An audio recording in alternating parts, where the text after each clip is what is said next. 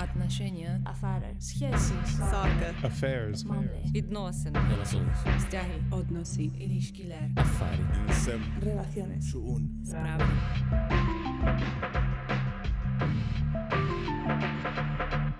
Hello, my name is Ben Horton, and you're listening to the latest episode from the International Affairs Books podcast. This is the second in a new series from Chatham House, which presents some fascinating discussions with major authors who recently featured in the book reviews section of our journal, International Affairs. For this episode, we took a trip to the London School of Economics to bring you a conversation between Tarek Barkawi and George Lawson. Tarek Barkawi is Reader in International Relations at the LSE and the author of Soldiers of Empire, a new take on the lives and experiences of soldiers from the British Imperial Army in Burma during the Second World War. As you'll hear, Soldiers of Empire is an ambitious work which challenges the orthodoxy of military history and describes an experience of conflict which has far-reaching implications for the present day. Tarek's interviewer is George Lawson, Associate Professor in International Relations, also at the LSE. George was one of a number of reviewers who wrote about Soldiers of Empire in the November issue of International Affairs. You can read this review forum online, and I'll give you all the details at the end of the episode. But for now, I'll hand over to George and Tarek.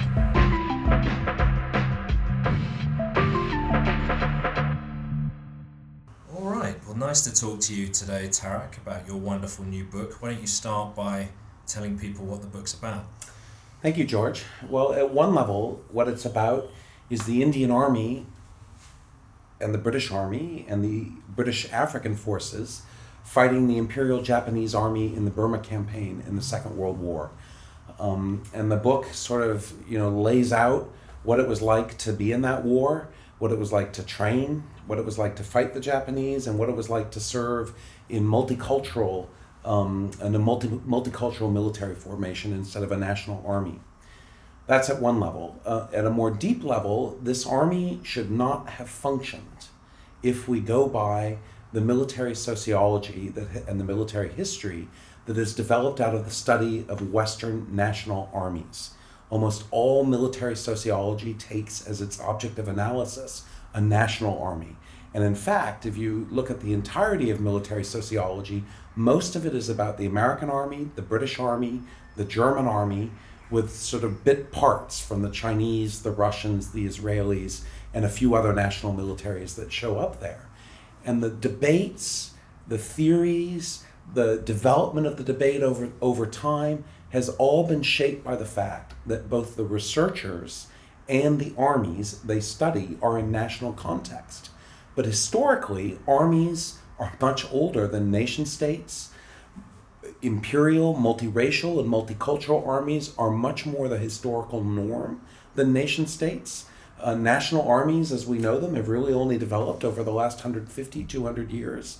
And even national armies are full of foreigners and various kinds of imperial forces.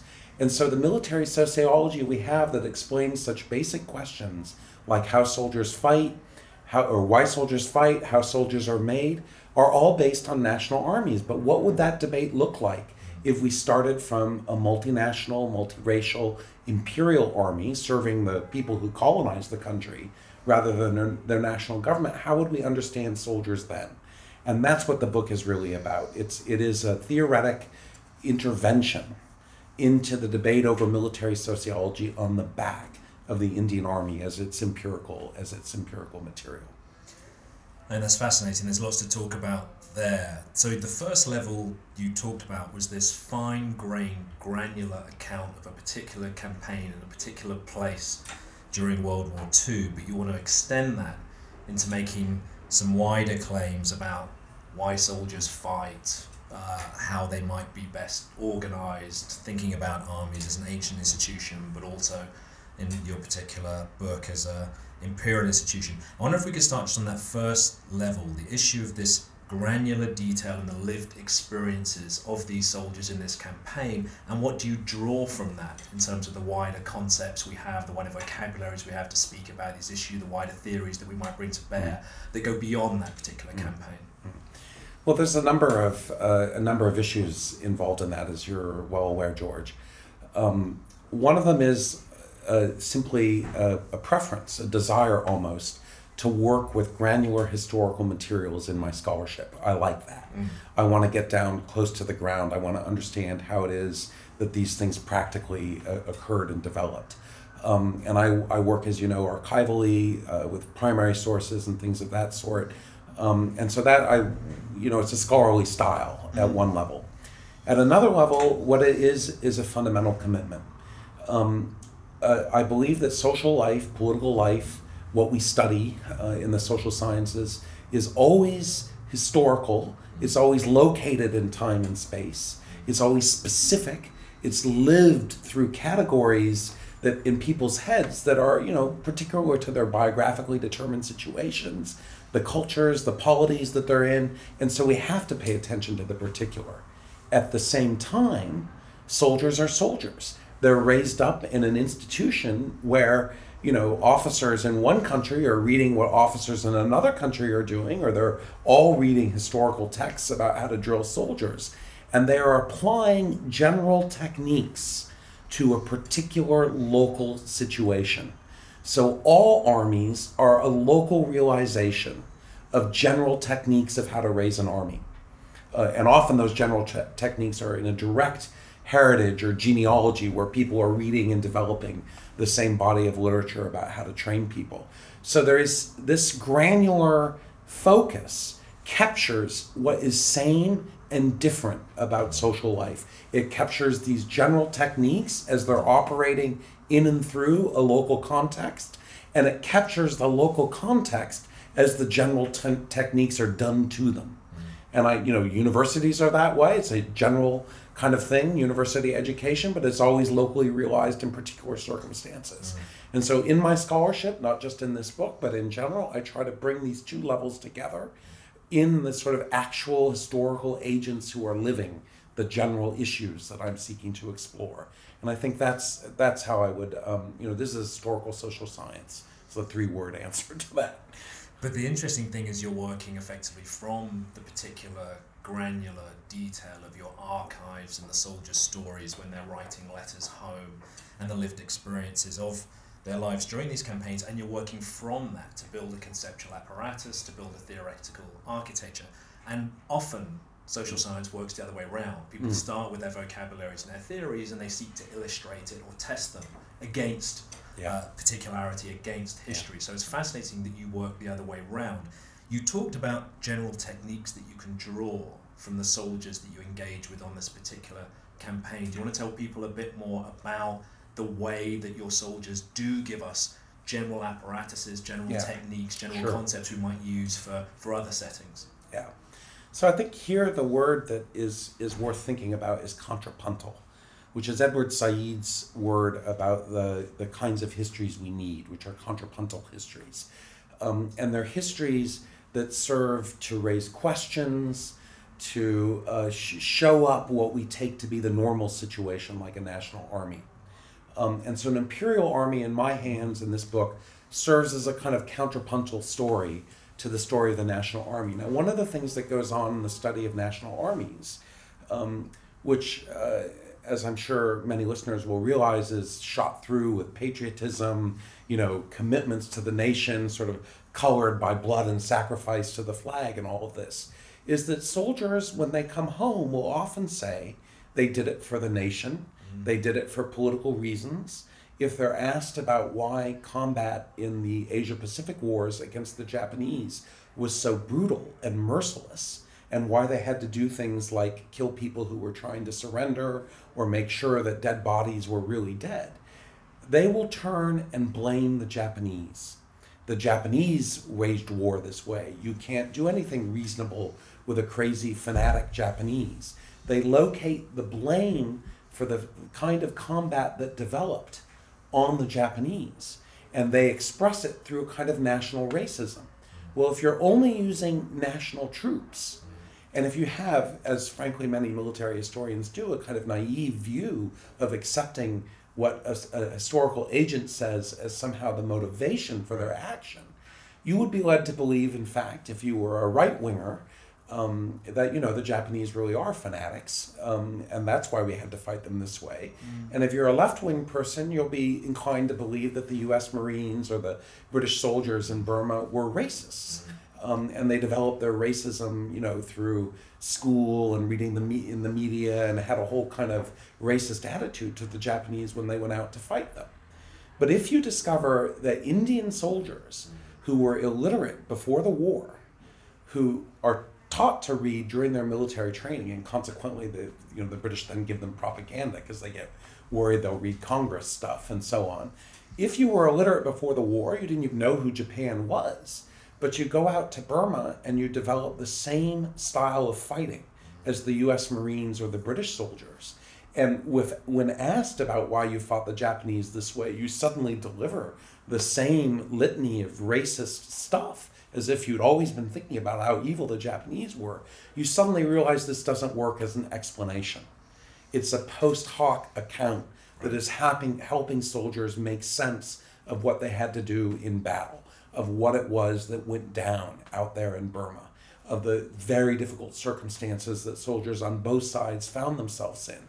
And that forces the researcher to find different kinds of answers than the really rather easy ones about national racisms or political ideology or patriotism, or of course another one that we haven't talked about today, which is the fighting for your buddy story, which is another one of the classic sort of statements that's somehow supposed to explain why it is that we have something called combat discipline, where units of soldiers throughout history will trade casualties with each other.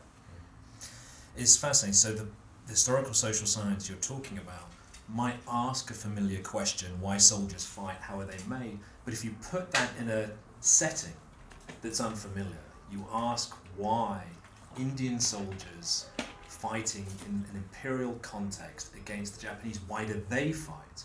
Then the answer can't be national culture, it can't be straightforwardly political ideology, it can't be straightforwardly Band of Brothers. It forces you to look elsewhere for your explanations. Yeah. That's the promise of this granular analysis. It isn't just getting the detail right, it's using that detail to tell us something we otherwise wouldn't spot that's important about why this particular institution functions the way it does.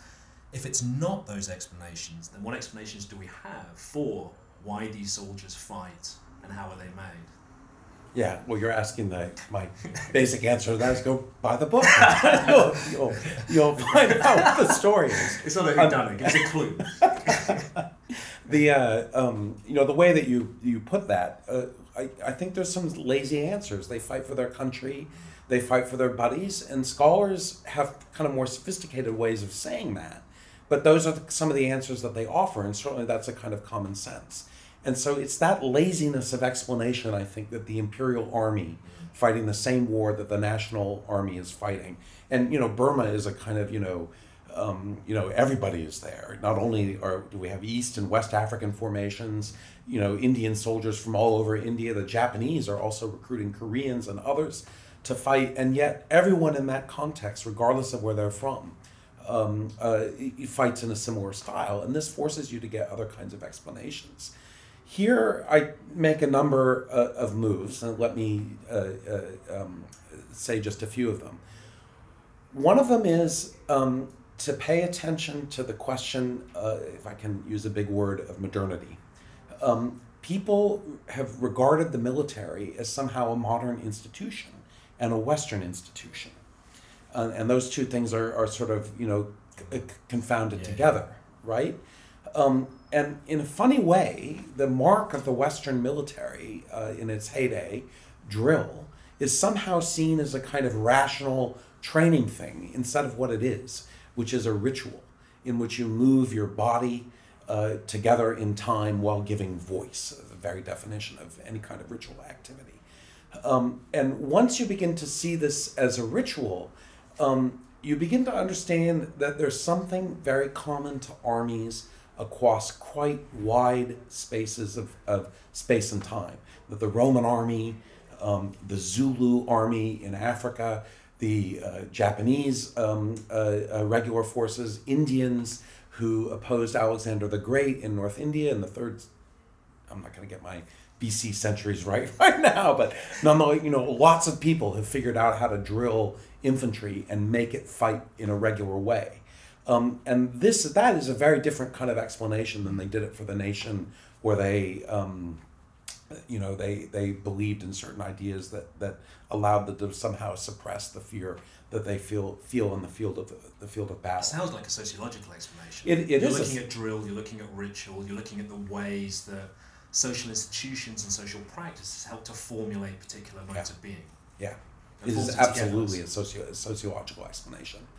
Another piece of it, also sociological, in the kind of national military literature that we have, a battlefield becomes a place where national soldiers demonstrate their particular national style. Japanese soldiers bonsai, American soldiers break and run initially, but then come together very quickly and figure out creative ways to get the enemy. There's a kind of way in which the battlefield becomes a theater for the national style of soldiers. When you get down to the granular level of combats in Burma, you realize that while national style is of course never effaced, because people are in particular national military institutions. Each military institution, as I was saying, has its own local characteristics and so on. So I'm not saying there's no national style, but you realize there's a great deal of similarity, say, in perimeter attack and defense in Burma. And this leads you to think about structural accounts of why soldiers do what they do. That when military forces oppose one another on a battlefield, a set of patterns and dynamics typical to that battlefield, typical to the engagement of those two kinds of forces arise. In Burma, one of the things that was going on is that neither side felt it could surrender. The Japanese were told they would be mistreated if they surrendered. The Allied troops were told and had good evidence that they would be mistreated if they surrendered. So soldiers on both sides started deciding that they were going to go out fighting. And often this meant that if they were wounded, they'd play dead and take one of the enemy with them when they could. And this created a dynamic in which each side had to make sure the other side was totally dead before they went anywhere near their bodies. So it became very difficult to surrender, even if you wanted to surrender. Even if you loved the Japanese and you were in the Indian Army and you were laying there wounded, you couldn't, you were going to get stabbed in the back by them because they're going to make sure you're dead. It's a structure. It operates on you. It doesn't matter what you think about it. It's going to punish you if you don't go with it, what it's asking of you. And to think about a conflict and a battle as a structure formed by the interactions of opposing sides is a very different perspective than conceiving the battlefield as a kind of theater for the demonstration of national character, as much popular military history reads. And this again is part of the power of actually getting into what it looks like to be in a perimeter in Burma in the Second World War and attacked by the Japanese, and understand how that battle flows. But it's fascinating to hear you talk about structure. I mean, you're getting away from two binaries here that are really important. The first is the particular and the general. So you can find the general in the particular, and you can work that way round. These aren't binary opposites. They're not even necessarily a trade-off. They're both co-implicated. You just need to ask a particular question and then look from there. It's the same thing with structure and then the lived experiences and micro stories of the soldiers that you're telling. That here are at least two major structural forces that are, in the strongest possible senses, determining what it is that these soldiers are experiencing and at least very large parts of their behaviour. One you've mentioned is drill, the other one is battle. That both of those are these social structural forces that we can find in the choices, behaviours and lived experiences of these particular characters. So again, you're saying there's no necessary trade-off here between agency structure, like you're saying there's not necessarily a trade-off between particularity and general. We can find them both in social life where we look for them, but we have to craft their co-appearance in these vital, interesting ways. Their co-appearance is particular to the situation that you're studying, and it takes particular forms. I mean, I'll give you another one, which is determination contingency here. I think there's a great deal of contingency, especially at the tactical level. Who dies, who doesn't, who takes that hill, who doesn't, what happens on that in a particular local area. And I think one of the things that is extremely difficult for soldiers to deal with, because the consequences of these contingencies are death and wounding of friends, of circumstances are almost beyond any kind of normal social situation. Afterwards, they have to come and make sense of what happened. And that is the place where they draw on the various kinds of national political narratives that propaganda has made available to them, education has made available to them, other soldiers have made available to them as they sort of evolve a way of talking about what's happening to them. And there you then can reposition their sort of stories and narratives about what they're doing, which kind of unfolds a kind of story where all the pieces fit together.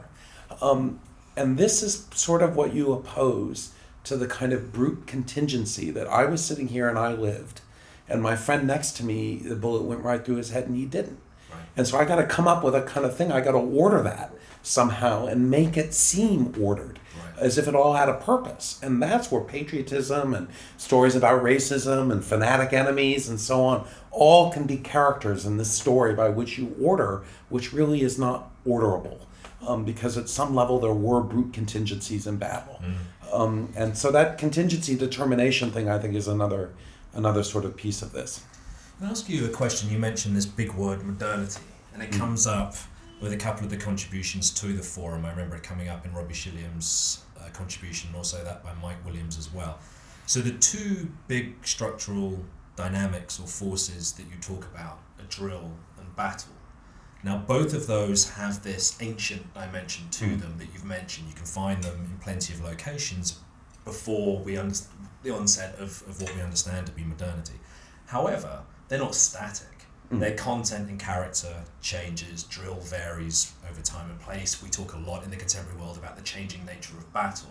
How much does that affect your argument about their generative force? And are you then talking about a very specific meaning of drill and battle in the context you're talking about? This is a World War II book, at least in that respect. Or are you talking about something that has a broader transhistorical, transspatial reach? I think the simple answer is both those things are true. Here, one of the things that I always feel very significant to say in a world, and I'm sure this is also true of the pages of International Affairs, in a world obsessed with drones and with high-tech forms of warfare, in which many people think that battle is disappearing, war yet again is being fundamentally transformed by the arrival of some new technology. I think it's very important to remind ourselves that most of the fighting going on right now in our time frame on planet Earth is basic infantry combat with the same suite of weapons that would have been familiar to Indian soldiers, Japanese soldiers fighting in Burma in World War II. Rifles, machine guns, RPGs, hand grenades, mortars. Most of the killing and dying in that social relation we call war is being done that way, not by drones. So the sort of continued utility of basic infantry combat, of training up infantry soldiers, whether that's being done by militias and insurgents who also have to train to fight, whose forms of training look a little bit different, but they still line up straight, respond to voice commands, do things in ordered battle drills in order to figure out how it is to function on battlefields. These things are still very, very much in evidence. In yet other ways, of course, everything is the same, it's also different. Of course, warfare has been transformed, not least by the arrival of nuclear weapons and other kinds of macro political changes that have gone on. And here, interestingly, I would say that the world has come a bit closer to me.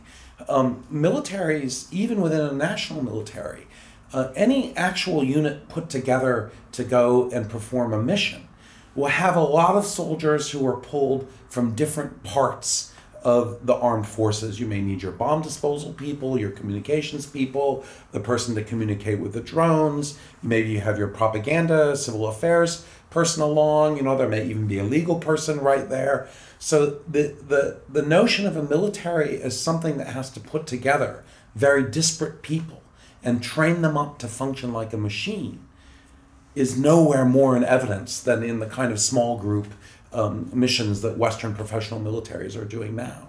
Even more so, as I point out in the book, in a couple of places, imperial multiracial, multinational armies may have ended with decolonization.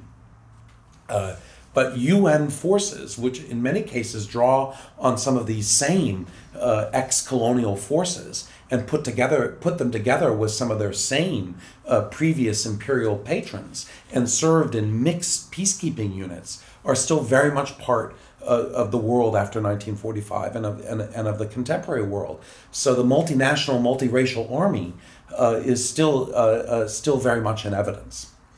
And I take the latter point well, and I take your point also about the ongoing importance of the regular infantry. But to go on about stuff that is changing and not just the macro-political nuclear weapons stuff, we don't have mass conscription anymore. So that war and society link is to some extent not as generative as it once was. We have more of war at a distance if you think about various forms of virtual warfare, and that's aided by other forms of technology and so on. There's a speed and a distance to how war is often experienced. And of course there are current debates around gender and the military and around sex more generally and the military. And again, a couple of the contributors to the International Affairs Forum picked this up, Patricia Owens and Paul Highgate. Does your book speak to those kind of debates about the way that gender is constructed and generated through war and militaries? Well, the book does say quite a bit about military masculinity and the way in which hegemonic masculine, warrior masculinity is one of the things that in different cultural versions British and Indians shared, and it was one of the markers around which they could bond in training and on campaign. So the book talks about the utility of masculinity for overcoming racial and national difference, and for bonding together soldiers in quite some interesting ways, both in the Indian Army and the British Army. And in that sense, the book does have a fair bit to say about this. It does not theorize gender principally, right? This is not a book which is looking at overall into the relationship between gender and military service or gender and war, which is an even bigger subject. And as I say in my response in the forum, that I designed the critical apparatus for this book to speak to race and nation. That's what I was taking apart, because those are the issues, as I was explaining earlier, that are so much at stake in this kind of nationalist military sociology that we have. But I could easily imagine taking the way in which various kinds of cultural phenomena become fluid in the hands of the military. Let's invent the Sikhs as a warrior people. Let's make sure that they all have their bangle and they have their dagger and they have various uniform items, and then we're gonna codify this as what the real Sikh is and use that as a way to integrate Sikhs into the colonial military. If one were minded to do so, you could do that with LGBT troops. You could do that with immigrant troops. You could do that with female troops. If there are many ways in which we can bond together military units around the manipulation of cultural phenomena that the military is arguably excellent in doing. I mean, look at all of the insignia that relates to local places, all the kind of informal cultural stuff that rises up around military units that are signs and totems they care about themselves. Integrating LGBT and gender stuff in this way is a use of the critical apparatus of soldiers of empire to speak to gender and other kinds of issues, but is not something I fully realize in the text. Well, if the research program that comes out of it is a vibrant one, and I know you're going to do some work on Korea next, which we're all looking forward to. I thought I'd finish just with a slightly left field question. What didn't you do in the book that you would have liked to have done or don't think you did enough justice to?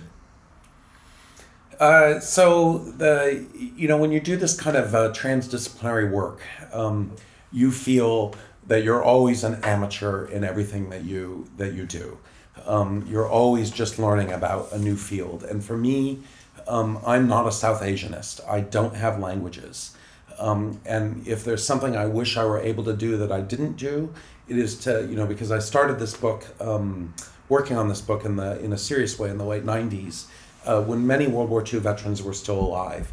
I wish I had gotten myself out to North India and to Pakistan and to some of the regimental centers, and even without languages, just had some conversations with these veterans and had more of their voices unmediated by the colonial archives that I mostly use to access them. That's easily the thing that I feel is the biggest sort of gap in the text. So we're finishing where we started off, with the particularity of these particular stories and these particular characters and what they can tell us about wider concepts and theories and vocabularies. The promise of historical social science. Tarek, great to talk to you. Thank you, George. And that's all we've got time for on this episode of the International Affairs Books podcast from Chatham House. For more episodes, please visit our website at chathamhouse.org/multimedia/podcasts-audio. To read the review forum which accompanies Tarek's book, go to chathamhouse.org/publications/IA. And for all the latest news about international affairs content and events, you can follow us on Twitter at IAJournal_CH. Thanks very much for listening.